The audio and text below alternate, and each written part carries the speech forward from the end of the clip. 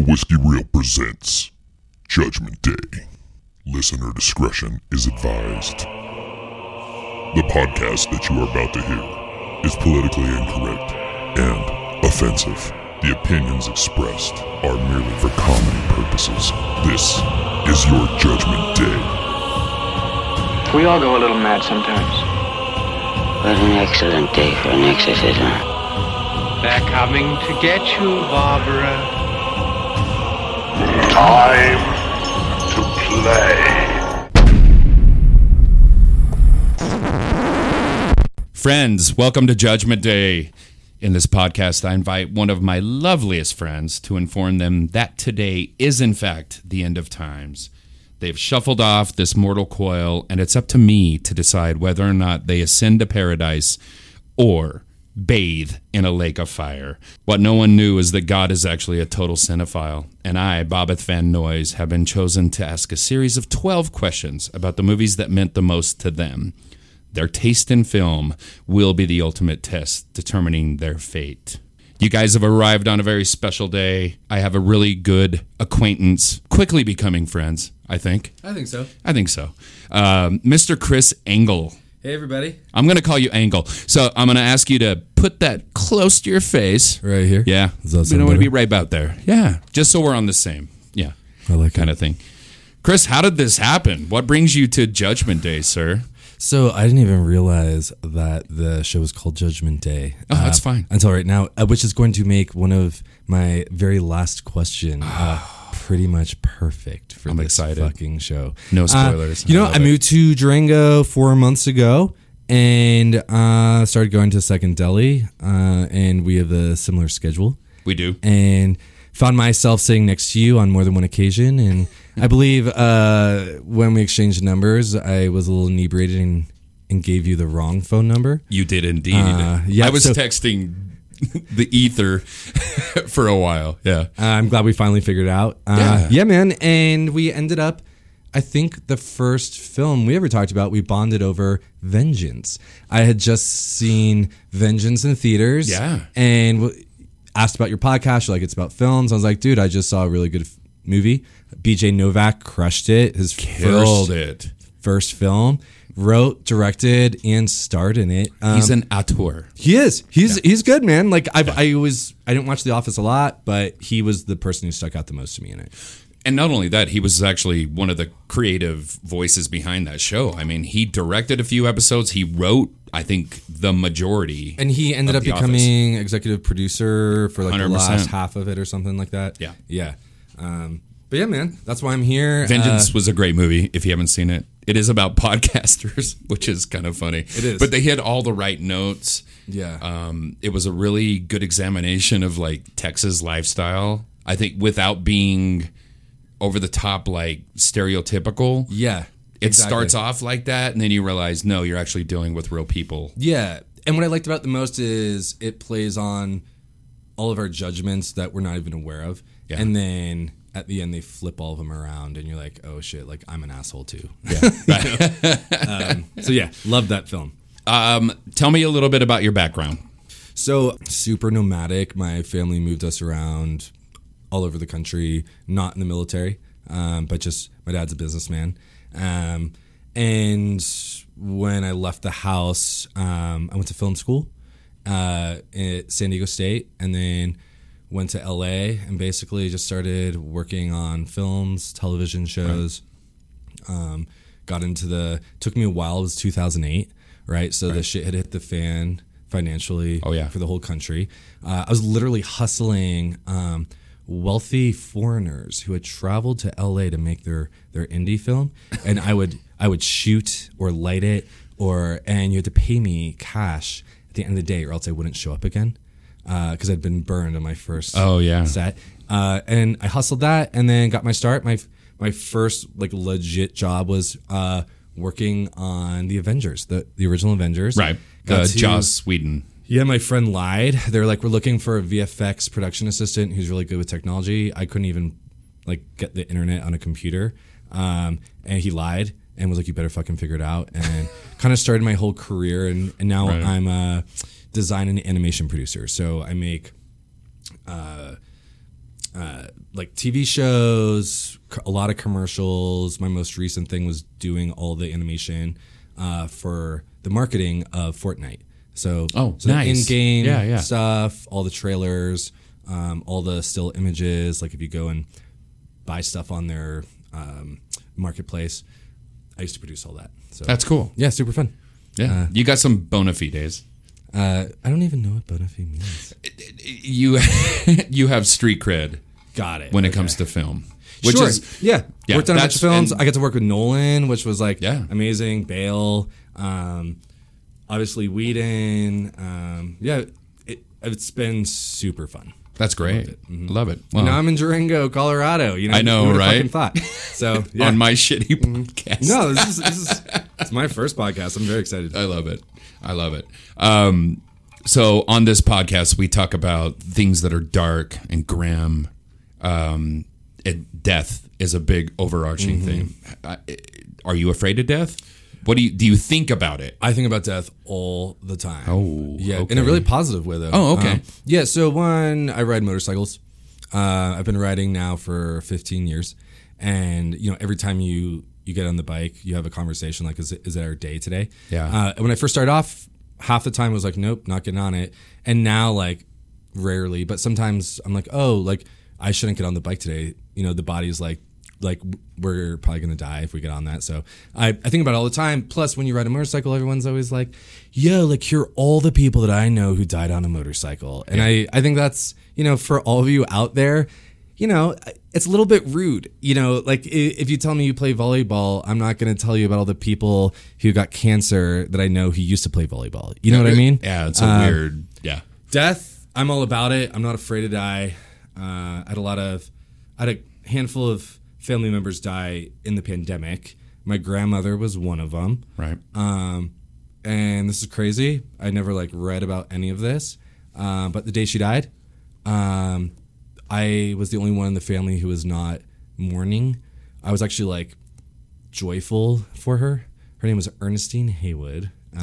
And yeah, and I'm okay saying this to the public. She actually let me know that she was going to this other rad place. Sure. And that I was going to go there when I pass. And so now I'm like, either way, not afraid to die.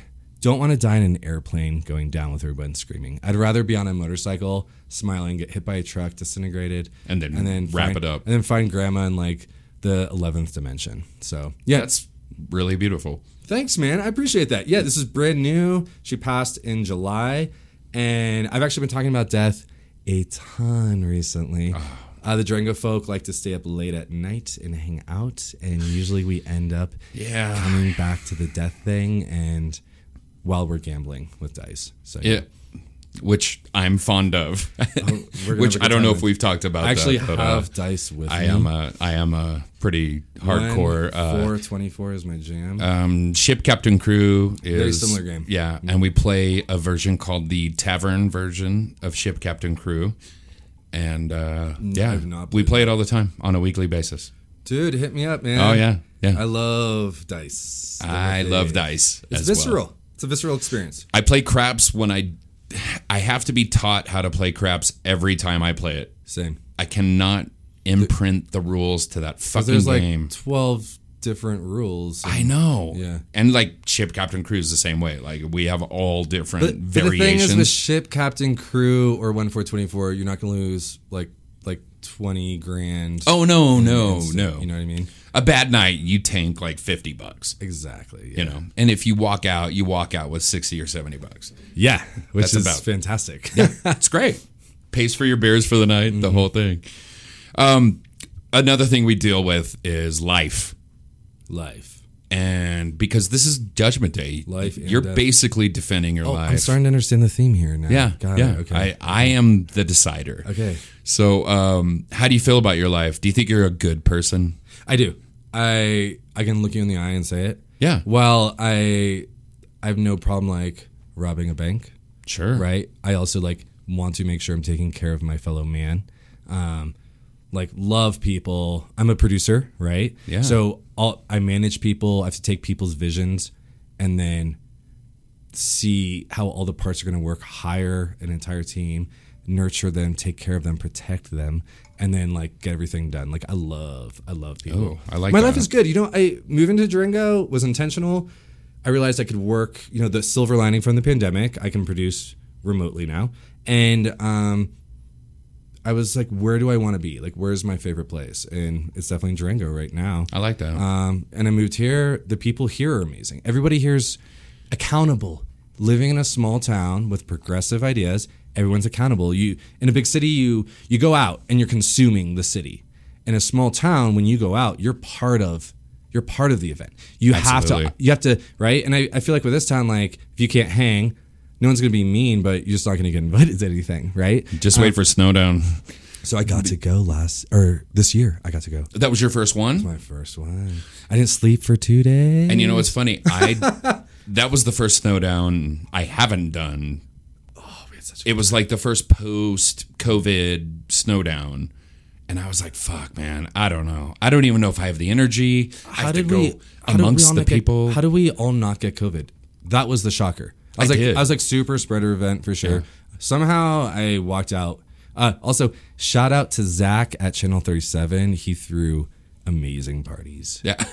He had a death metal band with knights fighting with swords. It was incredible. Yes. Whoa, that sounds like the night of my life. Yeah, it was. I'm a metalhead. I don't know if you know this about me. I could tell by the intro. Yeah, I do indulge in some darker metal things. What is, if you had to pinpoint one thing, and I don't want you to incriminate yourself in anything that could be, lead to litigation, but what is the worst thing you've Chris ever Engle's done? not even my real name. Yeah, I know, right? So, witness protection. Worst thing funny joke about witness protection. What is the thing when you're in the shower that you think about and you scream?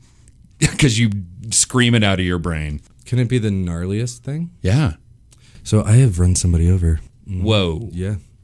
Living in Baltimore. So I've lived in a lot of cities, born and raised in cities, right? And I'm a very curious person, and I have a lot of different friends. And I found myself, I think it was like past midnight, I was 17 years old, picking up my friend Johnny and Gabe. If you guys hear this, which I doubt you will, you guys are going to fucking love this. I'm still alive, motherfuckers. So anyway, Gabe's in my car, picking up Johnny. We're going to go and get super high, right? Sure. So we're in Baltimore, and we go down to Johnny's apartment building. We're waiting on Johnny, and this gang of I thought they were 30 at the time. I was only 17, so they were probably like in their mid-20s or something. But they were huge. There was like 10 of them, all hanging out, super fucked up.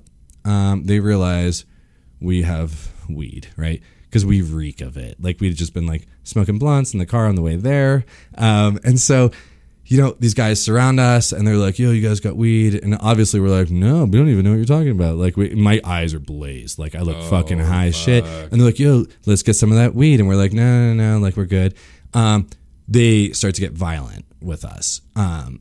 So the problem is it's a one-way road. I'm facing a dead end, and I'm in my older sister's car that was passed on to me, a 2-door Plymouth Neon that's purple, and it's stick shift. And I'm like, so they open up the passenger side door where Gabe is. Johnny gets in the car, and I remember looking at Johnny being like, why the fuck did you just get in the car and enter the situation? We're all about to get our asses kicked, And so I close my door, I lock it. We're surrounded by all these dudes. The one guy, he opens up.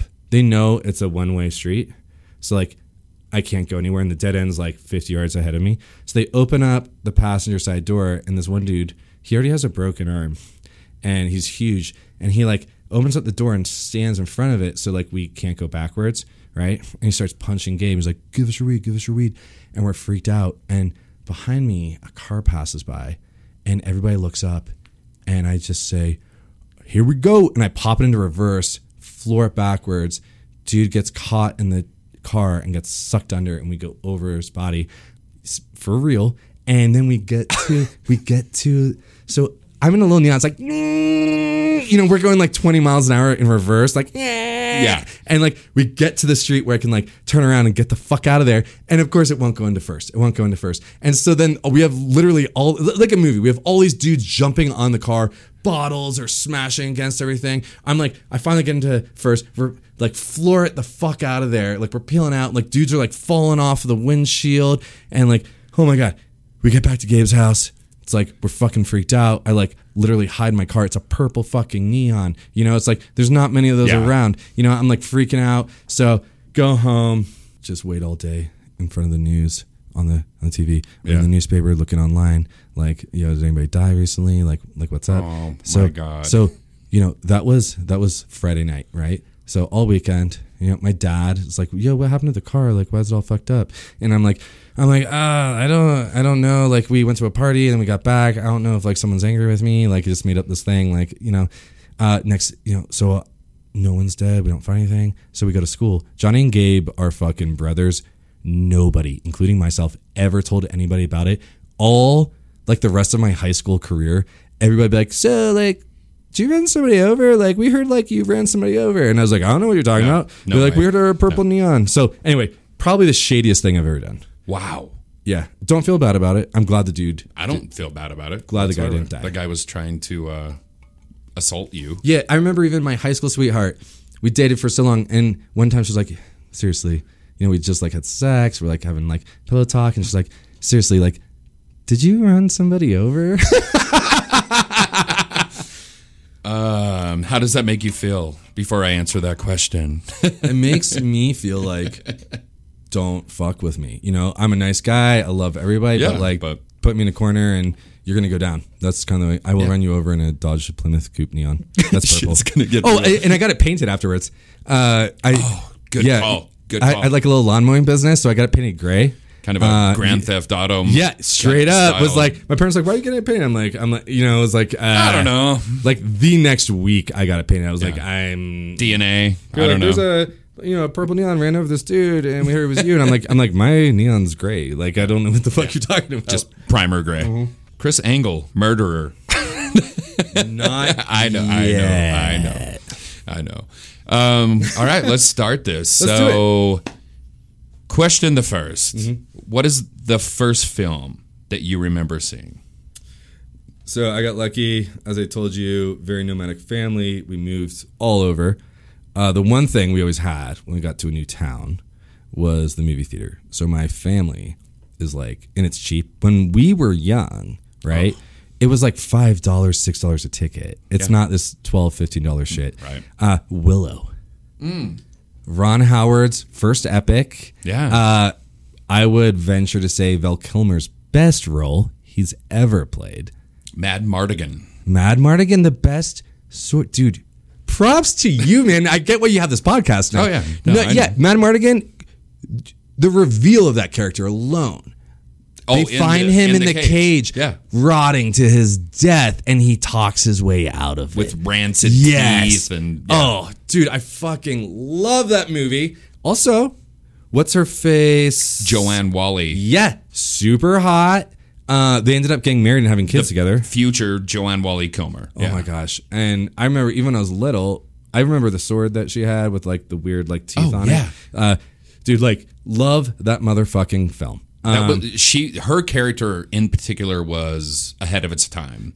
Oh, the badass sword in the stone like knight chick. Well, and also She that was film awesome. was ahead of its time because the way he is dressed up as a woman in a whorehouse later in the film, 100%. drinks the love potion and falls in love with. Like, I loved the way they played with the gender and you know, love that goddamn movie. And that was George Lucas that was behind the writing of that. Yeah. He was, and also the producing, right? Because like the dragons at the end. So George Lucas and one of the original X-Men authors, Chris Claremont, the creator of the X-Men, I think. I'm learning new things today. Chris Claremont wrote the X-Men comics for years and years and years. Okay. They collaborated on an entire series of novels based on the Willow universe. Okay. And I don't know how successful it was. I think I read the first one or whatever. It was called like First Moon or something like that. But And they brought Willow back. and they're bringing Willow back here this next month. I think it's fucked up that I want to know, yeah, of course. Did they ask Val Kilmer to be in it, or did they exclude him because he doesn't have a voice? And that's bullshit, because you could easily, and he's such a good actor, you could easily have him in it as like a Jedi like swordsman character. Yeah, he can act with his eyes and his body. He's so good. I want to know, did they fucking at least ask him? Did he get right of first refusal? Because if they didn't, that is a tragedy. And there might be that reveal. We don't know. We got to find out. Yeah. Do you have... I'm excited about it. When was the last time you talked with Val? Has it been like a couple weeks? Or Me and Val? I haven't checked in a while. I haven't checked it with him. Yeah. Ever since Maverick. We're such assholes. Letting him lay low. So again, I told you I was doing this questionnaire at 2, maybe 3 a.m. this morning. And I went to sleep for a little bit, took a little nap. And then I called my mom because she had sent me a text being like, I'm worried you haven't reached out in a couple weeks, and I'm literally going to see them next week. Anyway, so I called my mom, like, hey, what's up? And I was like, hey, there's something I need to ask you. I'm like, how old was I when you took me to Willow? And she was like, you were 4 years old. 4. And I had my own seat, but I was so excited. I kept jumping up and like falling on the people in front of us, and like almost hurting myself. And so my mom had me on her lap, and I clearly remember being on her lap and like people hushing us. And then I was so loud, like I was like cheering, and then everybody in the audience started laughing because I was like, yeah, like get it, like and my parents were like, we are so sorry, but like we're not going to ask him to be quiet. Like this is his first movie theater experience. The dude is losing it. Let him rip.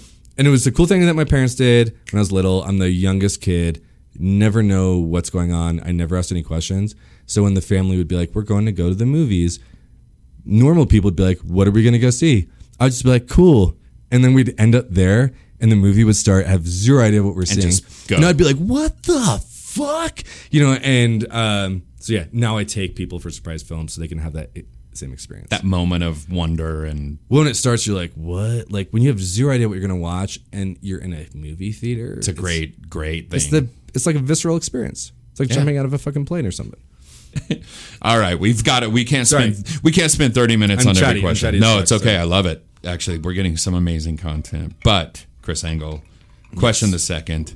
What is this movie that scared you the most? And first of all, do you like being scared? Do you like horror as a genre? I already had my response. Okay. I love being scared. So motorcyclist, climber. The reason I do those things is people are like, that's horrifying. And I'm like, yeah, that's the fucking point. Yeah. I like to get close to that thing. Mm-hmm. I like it when a motorcycle gives me a different horror. Climbing gives me a totally, they're like spectrums. Sometimes when I'm climbing, I'm not afraid of heights, but sometimes when I'm climbing and I'm on the edge and I'm going to fall like 10 meters, right? If I like fuck up, literally my, like, it's the fear where your testicles pull up and like they hurt and you're like, and it makes you want to cry. And I fucking love that. Like being on that edge. I love it. So this was the easiest goddamn question that you posed in this. Okay. I know my number one. I would also love it if I could also say my number two. Give me an honorable number mention. one, dude, didn't have to think immediately. Event Horizon. Oh. Scared still to this day when I watch it, it fucking terrifies me. I love that. I have a fear of deep space. Okay. I'm entranced by it. I used to think I wanted to go there. I don't think I do anymore. No. It is horrifying what becomes of humans in a vacuum of nothing. Yeah. And Event Horizon like fucking takes you there. And like, don't get me wrong, I know it can get a little cheesy when they're like, it went to hell, right? Yeah. But like still, like if you can like let that go. It's kind of a Hellraiser in space kind of vibe to it. See, I never saw it like that. Like for me, it's like they went out in space. They get isn't this always how like the best space movies work? Oh, wait a minute. Hey guys, I'm picking up a signal. Oh my gosh, it's an emergency beacon. Should we go rescue them or shall we stay on our mission? And then everybody has to decide. And that's the part that scares me the most is when a group of people, humans, and we're not a great species. Let's be fucking honest. We're not amazing. We're not. No, we're not. Like, and we don't make great decisions in groups. Never. So that's the thing that horrifies me the most is when a group of humans who mean well, who have like a mission or an ideal, get pushed into a corner and then have to make a fucking decision about what to do. That's the horror. Oh, yeah. That's the shit that I love, that scares me. Event Horizon, still this day, scares the fuck out of me. Also, production design and most Event Horizon, the audio people, the audio. Oh, yeah. You can listen to that film without even watching it. Just listen to it. It is horrifying. Yeah. It is horrifying. Same thing like they, you know what film that I really love that paid homage to Event Horizon? And just a minuscule, Danny Boyle's Sunshine. Yes. Yeah. They paid homage to it. And it was like, I'm getting chills down my spine. Can you feel it, dude? Like, dude, that film, I fucking love that film for so many reasons. Won't get into it. Sunshine's in my Right? yeah, it's in my pantheon. You know, I remember when I Underrated. I think that totally. I think that film came out when I was in college. I saw the trailer because we had TV for a bit then. It was right before I cut the cord. And I remember seeing the trailer and being like, fuck you. Like, the trailers were so bad for that movie. The trailers did not even describe what the film was. They didn't know how to market that movie. No. And then and then a good friend of mine he used to edit all my films. He's the one who actually got me into Marvel. Robin Boudet, if you're out there listening to this, hello. He was like, yo, he was like, I think you're gonna fucking like this film. Yeah. And I was like, like I saw. He's like, no, it's not what you think it is, dude. And he was cool. He's the kind of guy who would like sit you down and be like, yo, we're watching this. And you'd be like, no. He's like, no, motherfucker. Like, We're watching it. We're watching this. And I watched it and I was like, God damn. And then I was like, I looked at him. I was like, Event Horizon. He was like, you talk about Event Horizon all the time. That's why I wanted you to fucking watch this film. Right. Okay. Other one. Honorable mention. Other one. So just so close, but not quite Event Horizon, but so close. Most stressed out I've ever been in a film. And obviously I love adrenaline. I like to get stressed out. Green Room. Oh, okay. That is a fucking great Green answer. Room. I like both those I watch answers, Green but Room. I think Green Room is horrifying. I watch it quarterly. And know what? The first time I watched Green Room was by myself. You know what? I will not watch Green Room with any other human in the room. I need to be alone. I don't want anybody around. And you know what? I watch it during the day. I don't even watch it at night. I watch it during the fucking day. That movie is still to this day horrifying. Even though I know it's going to happen. Yeah. And I pick something up new every fucking time I watch it. That director, Blue Ruin. Yeah. What a breakout film. Blue Ruin was a great also, film. love that he always has the same actor playing certain roles. Yeah. In every, right? And, dude, like, That was one the of- casting in Green Room is so ballsy. It's Wasn't that so one of ballsy. Yelchin's last films? It wasn't his last one. It was his second. It was one of his, right? No, I think it was actually, I always think it's his second to last film. I think it was his third to last film. Okay. So there was a film that came out posthumously. Yes, I So recall. Which I haven't seen. So I love Green Room so much that dogs. one of my Fuck you. one of my best friends in the world, Pete Beck, if you're listening, love you. Pete Beck calls me up and he was like, "Hey man," he's like, "I got some news." I was like, "What's up?" And he was like, "Hey, like Yelchin died yesterday." I was like, "What?" Yeah. And he knows like, so I always liked Yelchin. We all saw Charlie Bartlett, and we're all like, "This guy's cool," you know what I mean? And then we saw obviously the first Star Trek, J.J. Abrams, right? Yep. The first one was fucking incredible. And know what? Yelchin kind of stole the fucking show. Stole the show. Yeah, He and Carl Urban stole that movie. Yes. Well, obviously Carl Urban. I mean, that's a right. Like That's a given. Yeah. Green Room had some of the same bones as like some like early Toby Hooper kind of stuff. Because Toby Hooper was famous. It's a for saying, 90s like, film that was made in the 2000s. Right. Right? And his whole thing was like, well, I'm not afraid of the boogeyman. I'm afraid of my next door neighbor. I'm afraid of people. People scare me.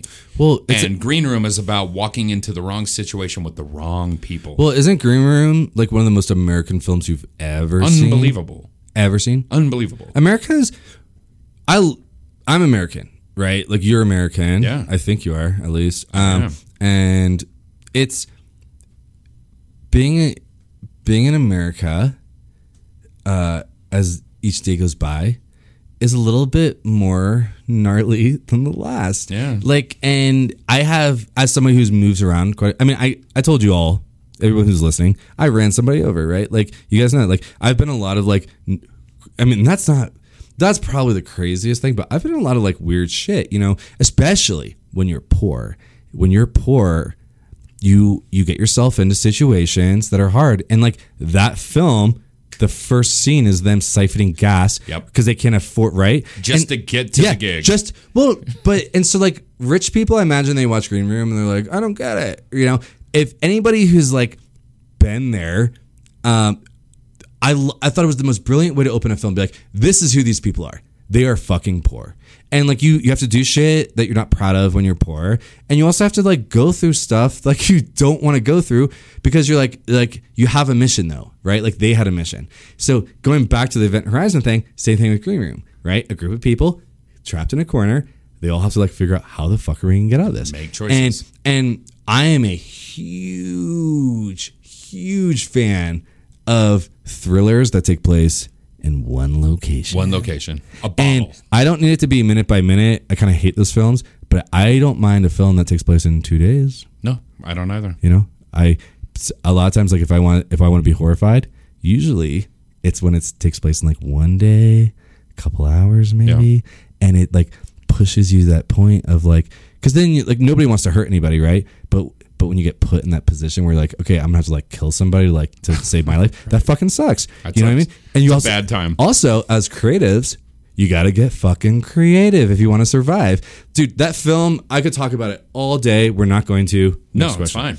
And in fact, I love Event Horizon, but I think I'm going to accept Green Room as your answer because, and much like life, Green Room, you just end up surrounded by Nazis sometimes, which seems to be more and more of a theme in our country. I have had a recurring nightmare where I have recurring locations in my dreams. One of them is a shopping mall, and it's the mall that I grew up in when I was in high school, the Columbia Mall. And anytime I like realize I'm in the mall, I'm like, oh God. And like it's horrible nightmares. One of which I had to fight Nazis in the mall. And like people are coming out of the stores like, remember the bookstores that used to be in the malls? Oh yeah. And I like Walden Books. Yes, Walden Books. Thank you. Yeah, the dude from Walden Books comes out with a shotgun, gives me a fucking pistol, and was like man up. And I could hear the Nazis. I could hear are coming. The German voices, and I just remember being like so terrified. It's become very salient lately. All right. Let's move on. Chris Engle. I'm sorry, guys. I'm chatty. No, it's good. We're getting great content. Question of the third, my friend. What so-called bad movie? This is one of my favorite questions. What so-called bad movie? This is the hardest fucking question. Do you absolutely love? Not a critical darling, but you think those people are fucking mad. Hardest question on the list, hands down. Oh, okay. I skipped it initially and went through the rest of the list. Okay. And I literally rewrote this so many times, and this is so hardest question on the list. I skipped it initially. Okay. Because I was like, fuck you. Like, are you kidding me? And then even like I came back to this like 5 times and rewrote it. And this is where I ended up. Even on my way walking over here, I realized, and also like, God bless you, by the way, for like a movie lover to like get this list of questions and have accountability being like, no, like I want to know what's up. Dude, it made me go deep into the moviness, which is my mind. And one, I love you. I love cinephiles. It's culture. Yeah. You know, little did I know that all the movies I watched would pay off as a producer. I can't tell you like how many meetings I'm in on a regular basis. And they're like, no, it's like the shot from Goonies where they're playing the piano and like the little Chinese boy like falls down and it's like, oh yeah. So we'll be looking down and like, yeah. And like, or do you guys remember the like third shot from the second Mad Max movie? It's like, oh, actually I do. And like, little did I know, like we have developed a language. Yeah. And a lot of people would be like, oh, like It's dumb. I don't look at anybody else who's a nerd and is like, that's stupid. Never, ever. I'm always like, teach me, show me the way. You know, and media, what I learned through all this is like, I'm an audiophile. It wasn't the visuals, it was the audio the whole time. Okay. Yeah, like I'm obsessed with audio. Anyway, getting back to this question, I could give you like 50 films. Sure. I brought it down to 3. Is that cool? That's fine. And so I actually have a little thing for you that I wrote. So it's a 3-way tie, Bobby, but with themes. Do you want to know the themes before I tell you my most beloved dumb films, or do you want to figure it out for yourself? Let's do the films first. Okay, cool. Okay, so I'm just gonna say them, guys. All right, I will admit on the way over here, there's a fourth I'd love to sneak in, but it doesn't meet up with the themes. So, Speed, Point Break, Strange Days. Ooh. What are the themes? The themes between those 3 films. Mm-hmm. They don't hold out amongst all 3, but there are 2 themes that hold out. Speed, Point Break. What was the third? Strange Days. And Strange Days. Ooh. 2 themes, Days. not across all 3. Okay. But there are 2 films in each of the 2 themes that are connected. I don't know if I'm going to be able to tie this knot. No, dude, you got it. I believe in you. I don't know if I can square this circle. Here, hold my hand real quick. Look me in the eye. Look me in the eye. You got it. You got it. So just think real quick. Point Break and Speed, you got it. Well, Point Break and Speed. What's the obvious answer? Oh, the obvious answer is Keanu Reeves. Okay, cool. So you got it. Point Break and Strange Days. What is it?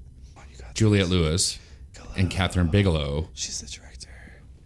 Oh, that's right. Catherine Bigelow directed Point Break and fucking Strange Days. Catherine Bigelow, hands down, until Nolan did the Batmans, favorite action director.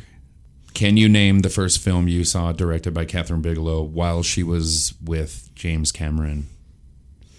It's a horror movie. Came out the same year as The Lost Boys. No, not at all. It's called. So the first film I ever saw by her, by the way, is Point Break.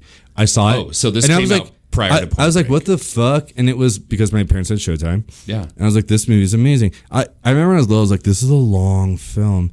And then at the end, though, when Patrick Swayze, the FBI comes for him, he's like, this is the final wave. And it's like an insane wave. And Keanu Reeves, like, just lets him go. And watches him. The friendship. Yeah. Like, still to this day, like, I remember I was little. I was like 9, maybe. Yeah. 9 years old. And I remember being like, I can't put it into words, and I still can't, but like, that's what it's like to be a man. Like, your friendships with men, like, that is it. Like even if you hate each other or you guys have problems, there's still like the men, we have a thing where we're like, you're a man, I'm a man. We have like the same crazy chemical going through our body. Like I fucking love you, and like you're an insane person, and I would never let you like around my family, but I still kind of love you. You know what I mean? It's that old And adage. how did Catherine Bigelow get it? How did she get it? I love Catherine Bigelow. She's always been put in that position. She's been given like... Well, she's dealt with James Cameron. That guy's a fucking psycho. Well, I love you, James. And this, I think, was her first film, was Near Dark. It was like 1986, Who's in Near Dark? 87. Lance Erickson and Bill Paxton. Let's say Bill Paxton. It was a lot of the James Cameron people. Yeah. The gal that's in the Terminator movies, and she was Vasquez in Aliens. Do you care if I look it up? No, please look it up. It's just an amazing vampire movie. They came out the same year as Lost Boys, so it got completely overlooked. So Probably, but I never really liked Lost Boys, to be perfectly honest. I'll admit it. Did not like it. Near Dark is Never saw Near Dark, though. I superior I did film. look it up online. I have not seen this film. Yeah, it's great. You would love it. So, out of those three, if you had to pin one down, Okay, so because So on Point my Break way- leaps out. So here's the fucked up part, and this is where I'm like, I know it's not fair for your podcast. On my way here walking, Okay. I realized like what my real Ooh. bad film is. Go on. It's Backdraft. Ooh, Backdraft is a great answer. because it goes back to my first film that I ever saw, directed by Ron Howard. And know what? When I was little, I have two older sisters. The middle one and I are very close. We used to use the Kurt Russell line of "You go, I go." And Brittany and I love you so much, sister. We would say that to one another when like shit was going on with the family, and we'd look at each other like, do we have each other's back? And Britt or I would say, "You go, I go." I love that. From Backdraft. And so I didn't put it together until I was walking over here and I was like, God damn it. Like Backdraft is like those other films, they're shitty. Like Speed, by the way, is my Thanksgiving tradition. I watch it every Thanksgiving after the meal. And I get everybody around me to watch it. But Backdraft, dude, hands down, worst movie, dumb movie that I love, bad. But so great. What a phenomenal cast. Oh my, you got Donald Sutherland as De Niro? Yeah. De Niro. I forgot De Niro's in it. De Niro's in that fucking movie. And I'm a massive Kurt Russell fan. I am a massive Kurt Russell fan. I will always love that. I will always love him. Goldie Hawn, I love her as well. They're such a great couple. Kurt Russell is, yeah. Anyway. Overboard is one of the all-time. I was gonna say Overboard was the first time I was introduced. So I was 6 years old, and my family's a huge movie family. I mean, we should really have the whole Engle family here. We'd all be laughing our asses off. They're hilarious. But we're all obsessed with movies. Overboard, first time I was introduced to Kurt Russell. Oh wow! I was 6 years old. Yeah, I probably like.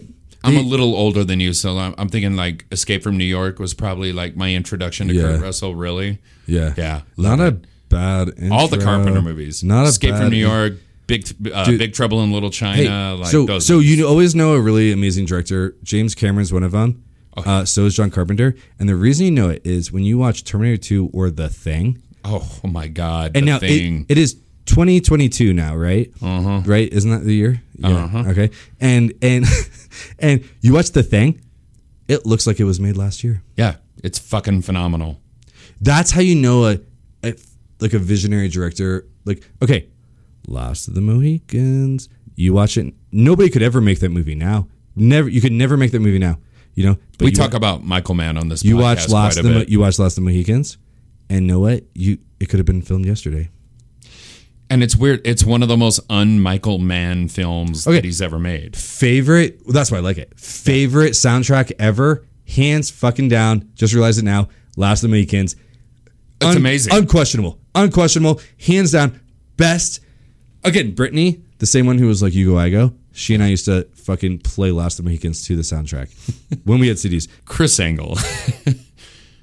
Question the fourth. What movie character do you best identify with? Second easiest fucking answer, Okay. Ripley. Really? Okay, go on. Yeah, Ripley. I have recently come out as queer. Yeah. Pansexual.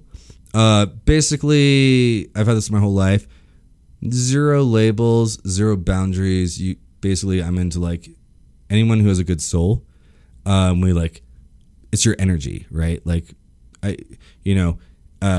it's awesome. And you don't have any labels. My whole life, people have been like telling me like what I am, like you're gay or you're this. And even before I even had a sexuality in mind, right? And I've always been someone who's like this person's attractive, whether it was a man or a woman, and now I'm like, obviously like no age limit. And so like, obviously like it's like 18 and up, but like I am really into like older people as well. And one thing I always loved about Aliens, when I first saw Alien, I remember connecting fucking Sigourney Weaver, give me a break. Yeah. Sigourney, if you're out there, I do want you to know, like let's have lunch. I will take you out. We could, I'll buy you a coffee if you want a beer or like whatever drink you like. Like I'm in. Like I just want to talk and hang out and see, does our energy meld? And if so, like let's explore it. When I first saw Alien as a young boy, I remember it was the first time as that I remember not seeing her gender and being like, you and I, we are the same. And, you know, my whole life, well, when I was younger, people always like, sadly, you know, something I had to get over. People, because I'm a nice, friendly, gregarious human, people, even in my own family, called me stupid. And it fucking sucked, right? Like, not what you want. And when I saw Sigourney as Ripley, I remember being like, I know what you're going through right now. Even if it's like an alien on a ship, like no one believes you, and you're like, guys, you're trying to speak truth into people, and everyone's like, whatever, like we're gonna do this other thing, and then they all die, and you're like, that's what I was trying to fucking tell you. Right. And the whole time you're like, God damn it, like why won't you just fucking like see me, like, and we can all like figure this out together, you know? Unfortunately, life isn't that easy. And no, your whole world is full of Tom Skerritts. And then exactly, and then when I love Tom Skerritt. Who doesn't? Picket fences. Yeah. My mom watched that show. Oh, a river runs through it. He's the dad. Dude, oh my God. I love Tom that Skerritt. movie. Oh, Jesus Christ. Top Gun. Jesus Christ. So anyway, That's going to be some editing. So then right I watched there. Aliens, which was the third scariest film I've ever seen, Yes. as I kind of mentioned earlier. And same fucking thing. She's like trying to tell everybody like what's up, and like nobody like wants to listen. But she's so graceful. And I remember being like, remember I said earlier after like I ran somebody over, I was like, don't fuck with me. I love people, but I'm like Ripley. Like, you put me in a fucking corner, I will take you out with a flamethrower. Right. Absolutely. So Ripley's that. my, yeah. I love that. That is we've never had that answer. I think that is an amazing answer. Ripley is one of the all-time greatest characters in movie history. Anybody wants to argue that can fucking come find me, because I will also, like, call me up, dude. When they do call you, call me up, and I will be there with a crowbar. Yeah, like, let's 100%. let's make it happen. Yeah, Ripley's one of the, groundbreaking characters. Sigourney, we love you. Yeah, God, so much. So much. Chris And not in a Engle. creepy way. Question the fifth. Are you a crier in life? Are you a crier I'm a during crier. films? I'm a crier. I am a crier too. It feels good. It feels fucking good when you It feels cry. amazing. It feels good. It's like a high afterwards. Like, you're like, oh God, like we got all that energy out. It's like a big release. Exactly, yeah. Yeah. I think crying's super important. Okay, so third easiest answer, the end of Armageddon. May I please have permission to shake the hand of the bravest man on earth? Still to this day fucking gets me. Oh. I love that. Oh. It's cheesy, and I'm not afraid to admit it. The end of Armageddon, still to this day, if we were to play it right now, if you were to like just put that clip on, I would literally hit you. start crying. Yeah. Yeah. And Aerosmith's daughter, Steven Tyler's daughter. Aerosmith's daughter. Steven Tyler's daughter, what's her name? Liv Tyler. He walks up and he's like, may I have permission to shake the hand of the daughter of the bravest man on earth? And literally, I remember when I saw that, I was 13 years old and I was crying in the theater. And my sisters looked at me and were like, what the fuck? And I remember looking at them and being like, it's beautiful. Still to this day, I'm 38 now. I'm 38 years old now. Is it William Fichtner? Yes. Colonel Sharp. Colonel Sharp. Willie Sharp was his fucking character. He was like, Willie Sharp, reporting to duty, right? Like, and like, Yeah. dude, still to this day, that man's eyes and the way they light them and they film them, like, so like when you work on sets, so when you meet like these celebrities, right? When you meet these movie stars, like half the battle is their skin. And there's nothing else like it. Like, legitimately, like, I love that. yeah. And so like, so I understand like when you film, what's the actor's name? Bill Fichtner. William Fichtner. William Fichtner.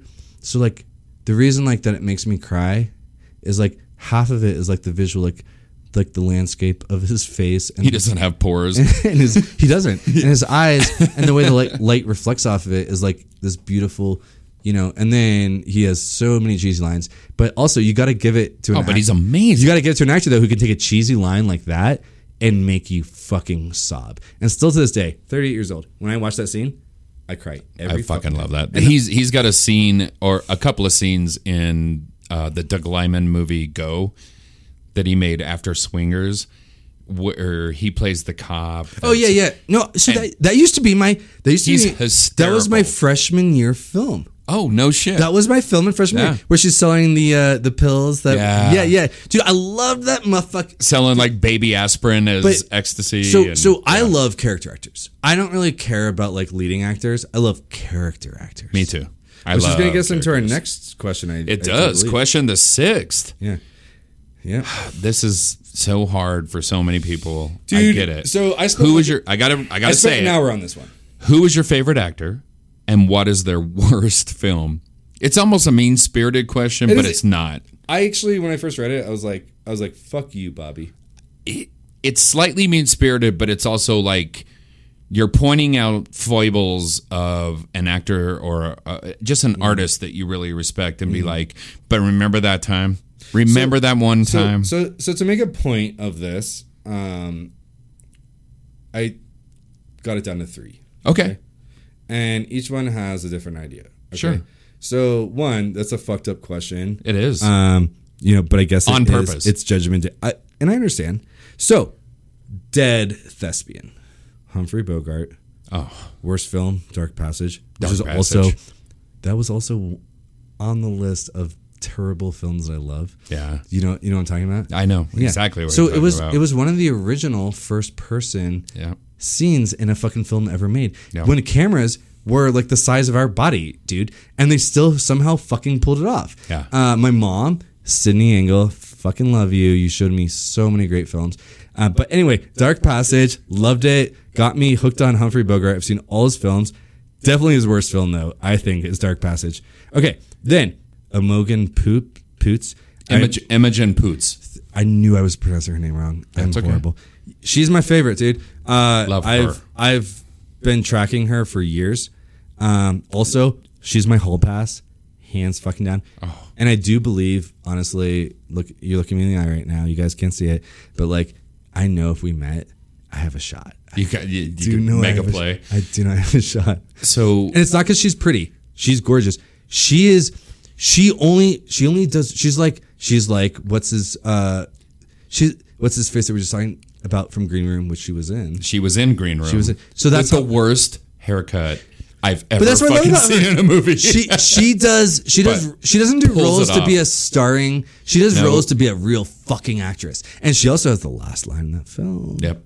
She's amazing. She's like, who gives a shit? I've loved Imogen Poots since 28 weeks months later. 28 weeks later. 28 weeks later. That was her breakout role. That was her breakout role. Yes. Which I'm uncomfortable about because she was probably like 16 when she made that movie. Yeah, but we weren't like... But I had that moment of like... We weren't into her then. No, but it was like... But I'm like, that girl is going to be a fucking star. Well, it's like Christian Bale, right? His first film he ever did was Empire of the Sun, which is like the... Possibly one of the best films ever made. The most underrated Spielberg film.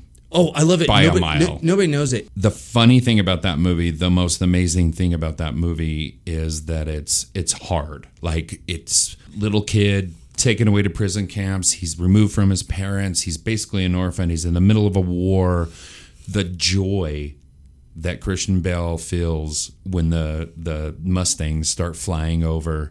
And he's just yelling at the airplanes, and the guy's like, "Don't think too much." The doctor's like, "Don't think too much." He's like, "Come back, come back." And he walks up, and the sparks are flying, and Steven Spielberg hits like the perfect lens, and he touches the plane. Dude, second favorite soundtrack of all time is the opening song when he's in the boys' choir, and guys, pardon me, but it's like, oh yeah. It's amazing. Dude, to this day, I get so fucking teary, and they end it with that song. I still think it's Christian Bale's best performance. Oh, hands fucking down. So, I have Christian Bale stories. Okay. Yeah. And we will talk about them. Let's move on. Sorry, guys. Okay, so female actors. So current favorite male thespian, Lakeith Stanfield. His worst film was Snowden. Also, what's her fate? How do you pronounce her name again? Imogen Poots. Worst film was Vivarium, but I love it. Oh, dude, I know. I love but it. I know, but That it's movie kinda, sucks. It's pretty bad. It sucks, but It's I pretty kind of bad. love it. I know. And again, because what I love about her, she gives it her all. Even though she's like, I'm in like, this movie's whack as fuck. Yeah. She's like, I'm going to give it Brings everything. it. And like, She did the that's same- and that's what I want in a lover. That's literally what I want. Like, again, not sexualizing Imogen, by the way. Not doing that. You're an amazing actress. I do have a crush on you. Lakeith Stanfield, fucking love that man. So Amazing actor. A dude that I went to film school with, made Short Term 12, and then he ended up working. No kidding. Yeah, so he and I were like, yeah, That's like, a fucking amazing oh, movie. he was the best one in film school. Like we'd all be like, fuck, dude. Yeah. Can't hang. Yeah. That guy. It was a bummer. Yeah. I was definitely like That's all right. the runner up, but like far away from that man. Hey guys, before we move on to the seventh question, I have to interject real quick. This is the call to arms. You can reach out to the Whiskey Reel Judgment Day at 970-426-5344. You can leave me a text message. You can leave me a voicemail. Reach out on email at whiskeyreel@gmail.com. We're on all the socials. Just look for Whiskey Reel. You will find us.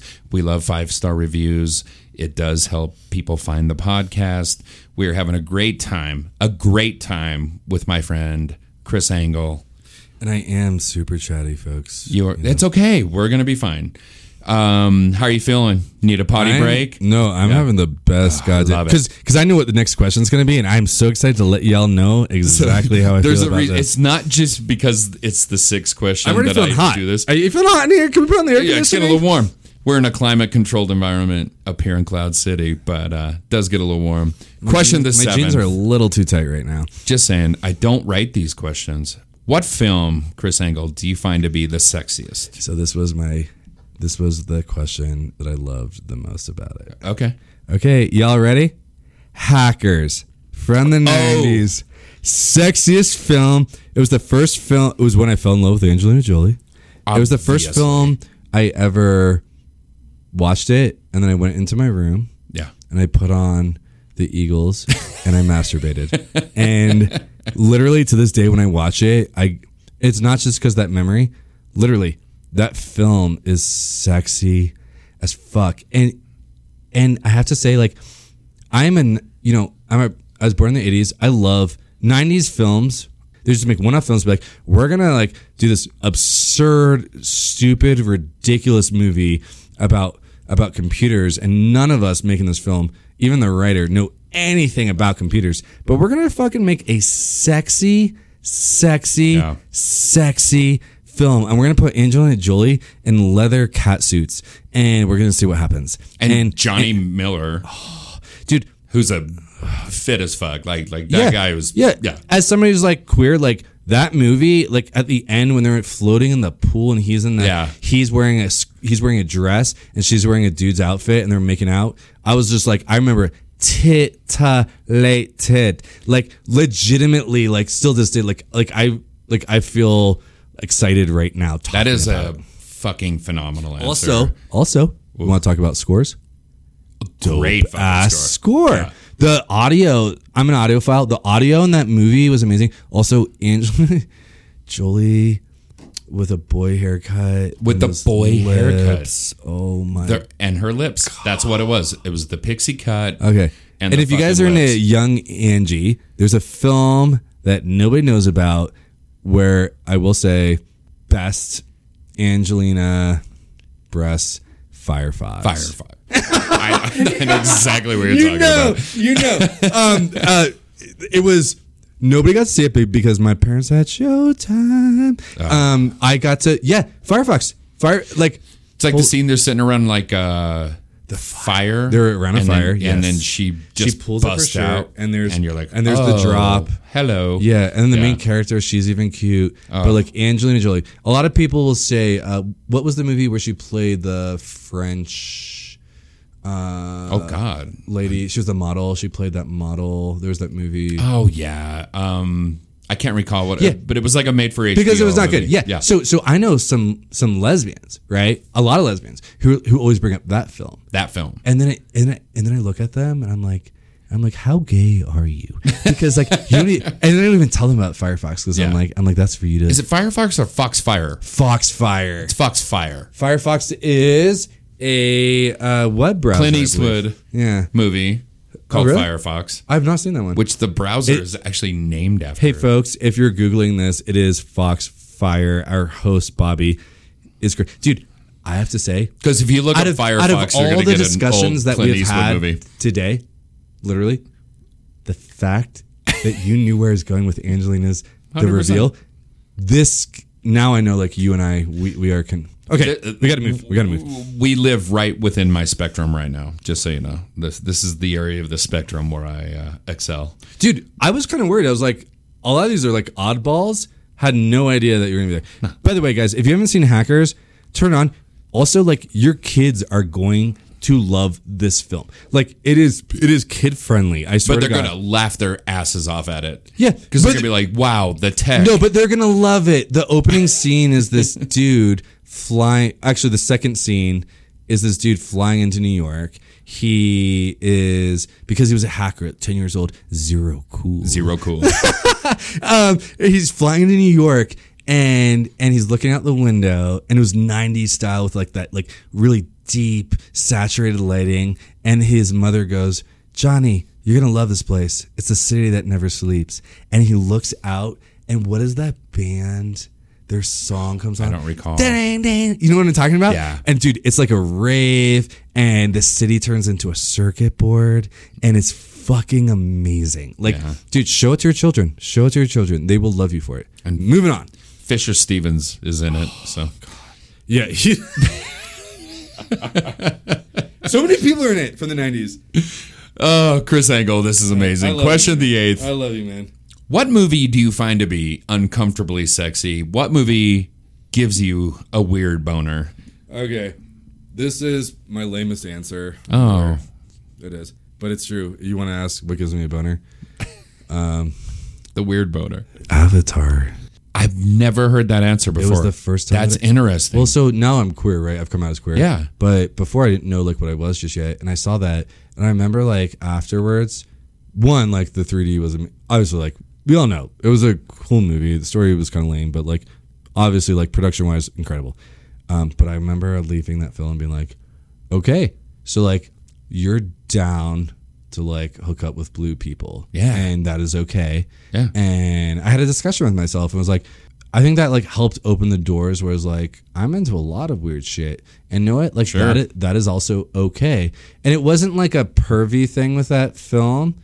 But I remember being like, I would have no problem with like a 7-foot blue alien that I connected, or I felt like I connected with. Like I'm down, and every time I see it, it's kind of all I can think about is like, I kind of want to have sex with your tribe. You know what I mean? Yeah. Not in like a risque, but like I want to understand you guys, and I want to go deeper into that like sensual place. And I'm being honest. Seriously. No, I know, and I think that's a inspired answer. I felt really lame. I was like, oh God, it's Avatar. Like, I was like trying to find other places. I was like, no, like I want to have sex with the aliens. Like I do. I kind of wanted to fuck one of those dragons and have it be my partner for life or whatever. Totally. You know Yeah, what like I mean? my thing is like, Because don't they like... that's why nerds are dope. It's That's like why you interface with their tail. People look at nerds, and I look at other people who like call people nerds, and I'm like, you guys are the ones who have limitations on your life. Like we don't. Like I'm like, I would have gone to that tribe. Probably wouldn't have gotten with Sam Worthington's lady, right? Sure. I'll respect Sam, but like, you know, I'd like check out other people in the tribe. And Was that was Zoe Saldana that played... I got to meet her once. Oh, good for you. And also, thanks for like giving like 15 years of your life to James Cameron's story. Yeah, no I kidding. hope the second one is decent. The water effects are cool, but like, I'm very curious. Like, will this? It better have a fucking good story. Is all I can say. Can I ask you a question? Please. What was your first James Cameron film? Terminator. The original? Yeah. The original Terminator. Yeah, same. Which I still like better Actually, than no. Terminator 2. No, mine was Terminator 2. Question I the fucking ninth. love this podcast. Chris Engle. What film makes you laugh the most? And I don't want the greatest comedy of all time. I want the film that just makes you laugh. You're not going to get that. What makes you laugh? Stanley Kubrick's The Shining. Ooh, that makes you laugh. Go on. I mean, I love this. Yeah. So, again, going back to my Showtime days when I was like 12, I watched. My parents are the best. They were never around. They never hovered. They let me have my own life. And I watched The Shining by myself when I was 12. And legitimately, like, was not laughing when I first watched it, but was also not scared, was intrigued. Okay. So, okay, a lot of people, there's that whole thing where like Stephen, and I don't believe this to be true, but people like Stephen King was upset with Stanley Kubrick's production, right? Yeah. I would say if that is the case, Stephen, I would ask you to really look. Have you read The Shining? I have. Yeah, right. One of the best books I've ever read. Yep. I'll be honest. Wonderful. It is so for me, right? It's a study of the nuclear family. Yeah. And their relationship. Okay, is that not what Stanley Kubrick did on screen?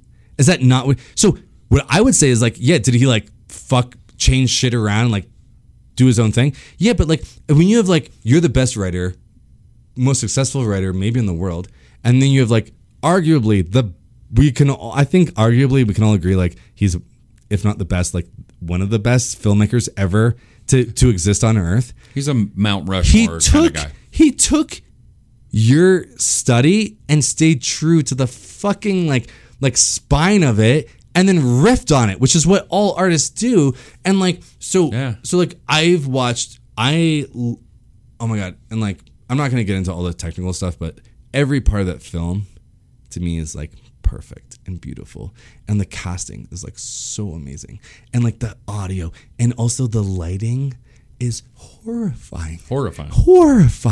Like that lighting still like gives me shivers. So where are the laughs? So I'm gonna get to it Because I get it. There are some laughs. So yeah, I used to watch that as a little boy, and I remember my mom walking in one time, literally in the part where like the Here's Johnny.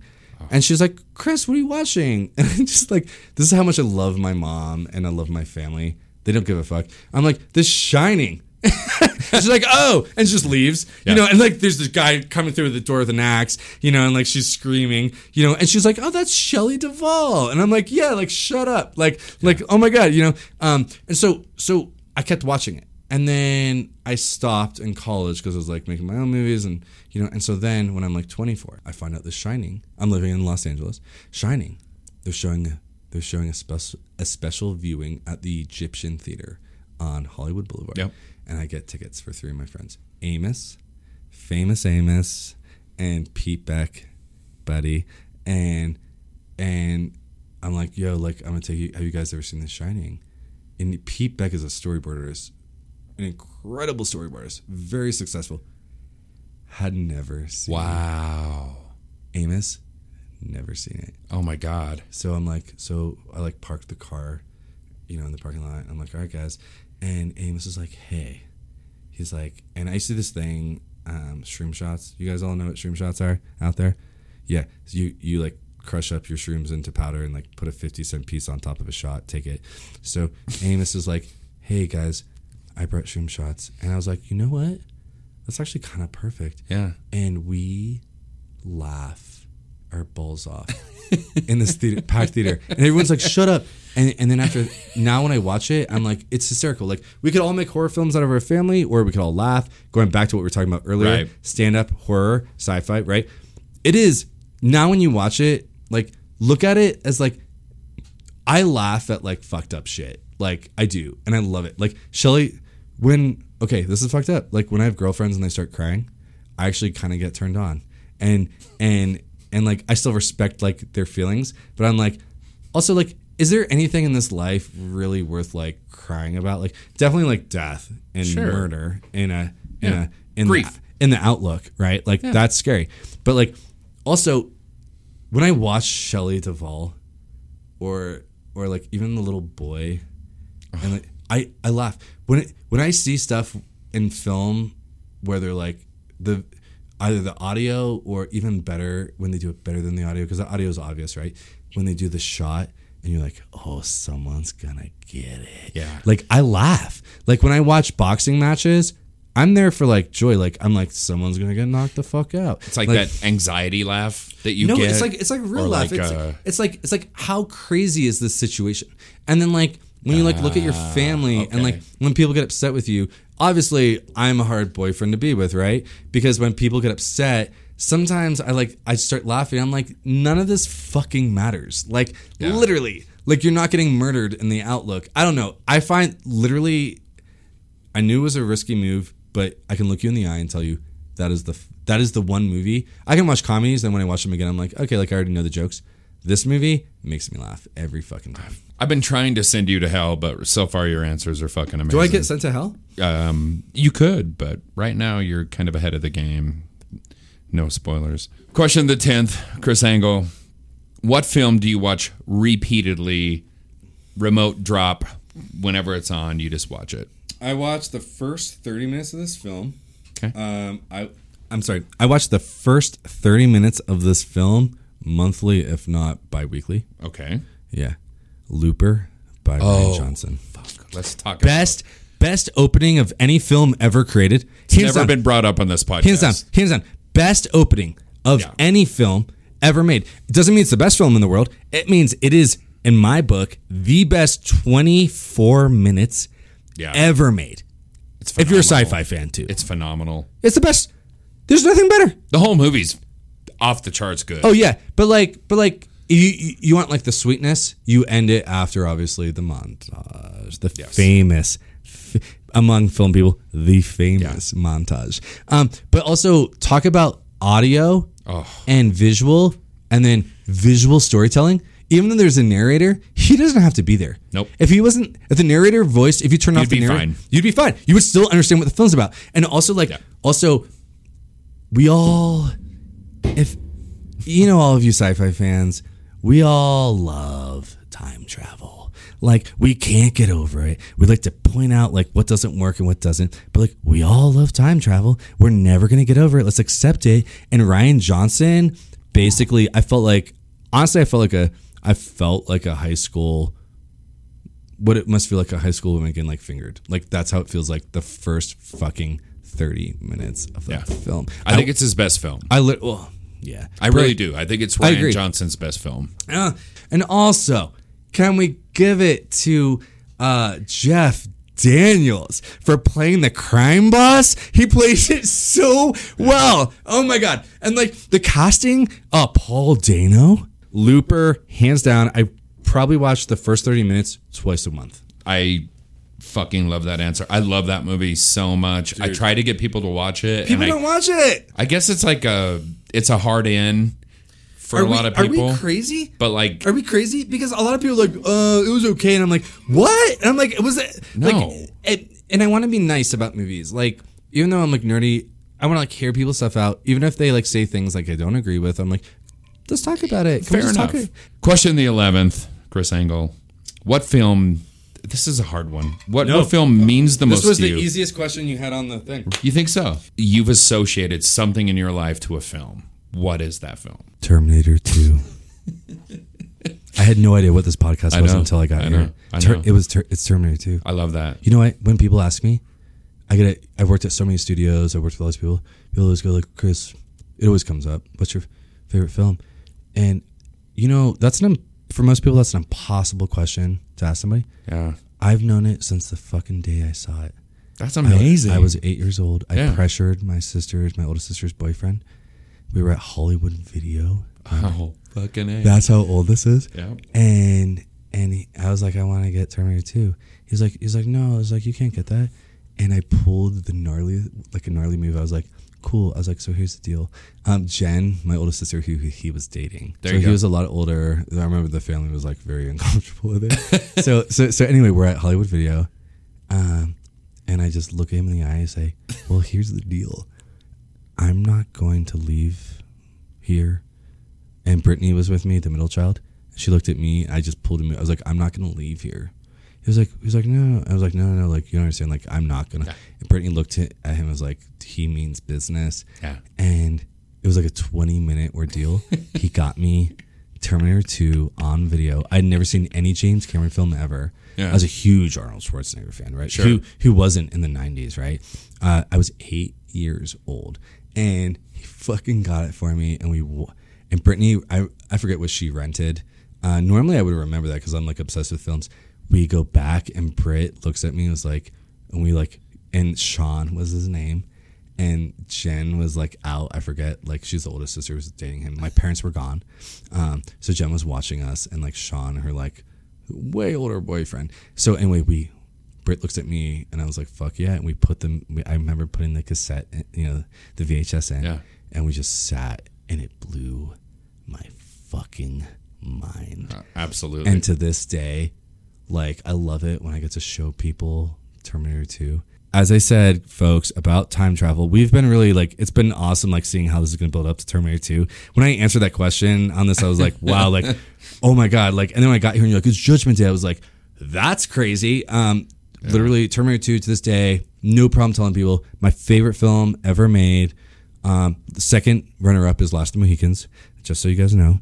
Dude, I mean, like, I can get emotional about Terminator 2. And also, the thumbs up. The thumb. That's a movie that makes me cry. Yeah. I'm almost about to cry. Anyway, that's it. It's a great answer. Oh my gosh. I love it. I love that answer. Thank you, man. I have opinions on Terminator 2. Oh, I'd love to hear them. But we don't have time for all that.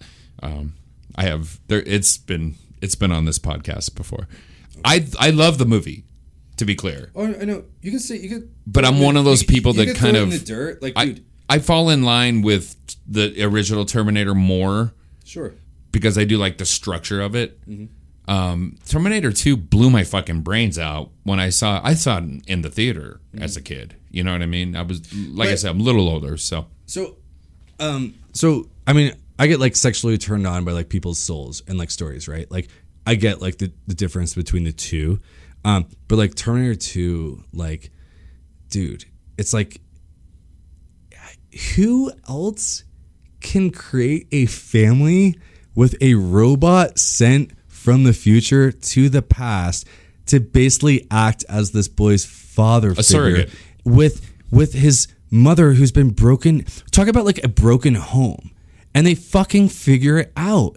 And like, while you have the most mean like Terminator ever attacking you, and then like you also have like the threat of nuclear war, like, and yet like when we watch it, we're like, yeah, that makes sense, you know, like you have to be such a good storyteller to do that, and then the visuals, man, the lighting is so good. Well, Cameron's a master. All good answers so far. I award you 10 more points. Wait till you hear this next one. You're gonna blow your mind. Chris Engle, should you be deemed worthy to ascend, you're allowed to bring one movie with you because you get to host a movie night in heaven. What would be the film that you would show the rest of the chosen people? Bobby, are you looking me in the eye? I'm right here. Breaking Away. Holy shit. Breaking Away. Do you feel the chills right now? Dennis Quaid? Do you feel the chills right now? Wow. Do you feel the energy in the room? Yeah. I need to hear more. Why was that the movie you're taking? I love that movie. I grew up with that movie. Me too. I've never, so all the movies we talked about, everything, right? There's one film that when you show it to somebody, they're not like, it's Breaking Away. They love it. Afterwards, they look at you and they're like kind of crying, and they're like, holy shit. And they're like, they'll either be like, that was the cutest film, or they'll just say, I feel really good right now. And Breaking Away is a film that I was shown. So also won Best Screenplay in 1980. Was it Tom Tirich? Yeah, it came out in 79, so yeah, it would have been. Was it Steven Tirich or something? Yeah. Tessic. I'm so bad with. I think it's so bad. You're right. You got it right. It might be Tessic. I don't know. But, dude, I saw that.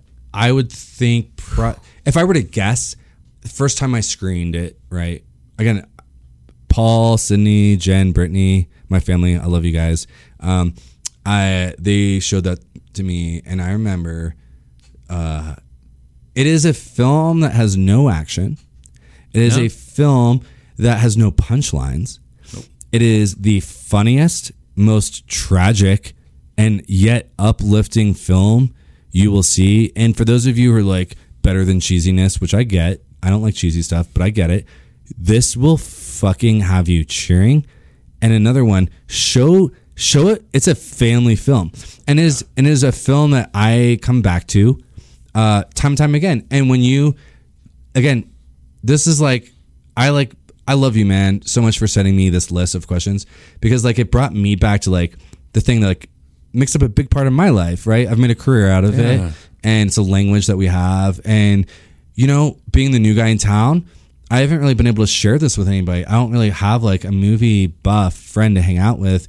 And when I saw that at the end, it was a no-brainer. It was breaking away. I love that. And it is the most, I love simplicity in life. I love it. And everything I do, I always try to be like, what is the most simple way to do this? Because that's probably the correct way. And I have to say, it is the most simple film. And you will laugh and you will cry and you will hug your family afterwards. Yeah. It is a goddamn masterpiece. And it hits every part about being a human, man or woman, and like what it is to grow up and be let down and then overcome, and then also like the fears you have. It's a film about overcoming fear, actually. I just realized right now. Yeah. It is. It falls into different categories. It is, I mean, Dennis Quaid's best film, hands down, I think. I think it's phenomenal. Yeah. Jackie Earle Haley and Daniel Stern are also his buddies. Yeah, the dude, and also the dude who played the morphing face guy. And Yeah, that's Jackie Earle Haley. Yeah, from Watchmen. Yeah, so like, he kept a career. Because and of he's Breaking Away. amazing in that amazing fucking in that movie. film. Oh my gosh. And like it's okay. This is all I have to say. Okay. It is what I think is the most charming film. I'm like almost going to cry. It's like the most charming film I've ever seen in my life. Hands down. Breaking Away. No, it's if you want to categorize it, I think the AFI categorized it as a sports film, and it's one of the top 10 sports films of all time. Also, It's crazy they put it as a sport film. Which it's not. I mean, it's tangentially about guys, cyclists. That's not what it's about, though. But it's not what it's about. Yeah. No, it's just about people. Yes. You know what I mean? It's about friendship, and it's about people. Isn't that what all of our stories are like about? Anyway. And a brotherhood outside of like your brothers. Yes. And no, Breaking Away is a fucking great answer, man. The people in heaven are going to love you. I think you're honestly like a very talented man. The way that you put those questions together took me through a very special experience inside of myself. And Thank you. like brought me to things that I've not thought about. And most of those answers I know kept being like, this was it was automatic. And I was like, oh my God. And it made me think. It really made me think and also like value the time and commitment in my life that I have put into storytelling. Yeah. And what I love about it, and really like, and so it was like the most beautiful thing at the very end. It was like, what film would you show anybody? And it was immediate. I was like Breaking Away, and like I'm like gonna cry right now. Like it was. I was like, you took me through a whole journey, my man. And thank you guys for listening. If you're listening still, like thank you. Wow. Like I fucking thank you, Chris. Before we move on, I have to tell you that you have been found worthy. You, thank you. you do ascend. Just to piggyback real quick before we close out. The reason I put this together is, one, there's other podcasts that maybe do this better than me that do a similar thing. And I'm not going to lie. I mean, I have drawn inspiration from other people, 100%. But the reason I love film is because it's a thread that runs through our lives. And we can tie that thread together. You know what I mean? Like whether you like Nightmare on Elm Street or you like fucking Steel Magnolias, there's a story behind all of that. Yes. There's a story that ties it comes down to people. all of that together. It's about people. This is my way of getting to know new people, and I love getting to know you. I've been intrigued by you since the moment I met you. This might be a kindred spirit. So that's why I brought you on this podcast, and I'm really super happy. Before we go, Chris, is there anything you want to throw out? I don't know if you said you're not on social media. I don't know if you market yourself at all. No, but no, I just no want to give you that opportunity. No social media for me. If you're listening, please do watch Breaking Away, and if it's okay if you haven't seen Terminator 2, but like, or if your kids are like over 10 and they have not seen it, like, show it to them, surprise them. Yeah, they're gonna love it. And honestly, I would show my family Breaking Away before I show them Terminator 2. Yes, that's a great. It's the best film. Pull. That's a great dude. pull. You know what? I feel like there's a bromance here because when I said that, you were like, "What?" I was like, "You know it? Yes, it's the best movie. It's like the most." You want to watch a feel-good film? Watch Breaking Away. I never thought, and also you will laugh so hard. Oh yeah, while you watch it. It's also got everything. It's one of those quintessential American movies. Yes, and like it is. Oh God, it's so good. It is really good. Chris Engle, also, thanks to you, man. Thank you again. I appreciate you so much. By the way, I'm going to bring you back at some point because God's going to kick you out of heaven. I'm just spoiler alert. You're going to come back for some salvation. I have a whole set of 12 new questions for you. I love that. We're going to do it again. 100%. Thanks for having me. But in the meantime, have a nice death.